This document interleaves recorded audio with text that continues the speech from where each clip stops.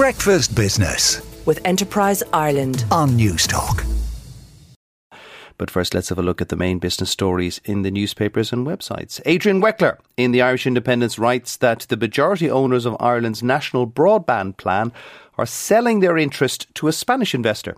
Oak Hill Advisors and Twin Point Capital, who currently own 80% of the equity in National Broadband Ireland, between them, have agreed to sell to Asterion Industrial Partners.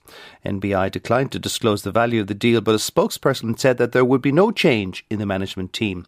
The deal now requires approval from the government and is expected to close this autumn. Under the plans of the National Broadband Plan, incoming investors are bound by the same rules and obligations as outgoing ones. The Irish Examiner says that Twitter said that it was suing Elon Musk to force him to complete the $44 billion acquisition of the social media company.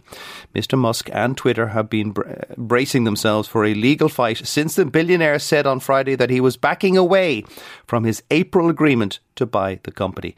The chair of Twitter's board, Brett Taylor, tweeted on Tuesday that the board has filed a lawsuit in Delaware to hold Elon Musk accountable to his contractual obligations.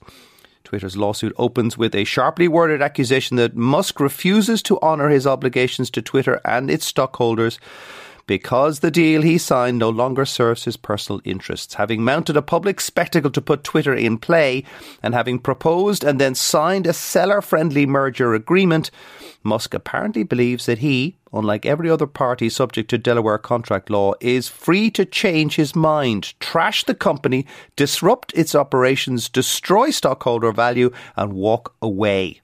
Sharp stuff, and I'm sure we'll be discussing that with Eugene Kiernan later on in the programme. The Financial Times says that Spain became the largest Eurozone country to impose a windfall tax on banks in a sign of European government's search for funds to lessen the painful impact of price rises. The move by Socialist Prime Minister Pedro Sanchez, which the government said was designed to limit banks' gains from rising interest rates, triggered sharp falls on the stocks of Spanish banks. Shares in CaixaBank, Bank Inter and Sabadell fell by around 10% after the levy was announced, while those of Santander and BBVA, the country's two biggest banks, dropped by nearly 4%.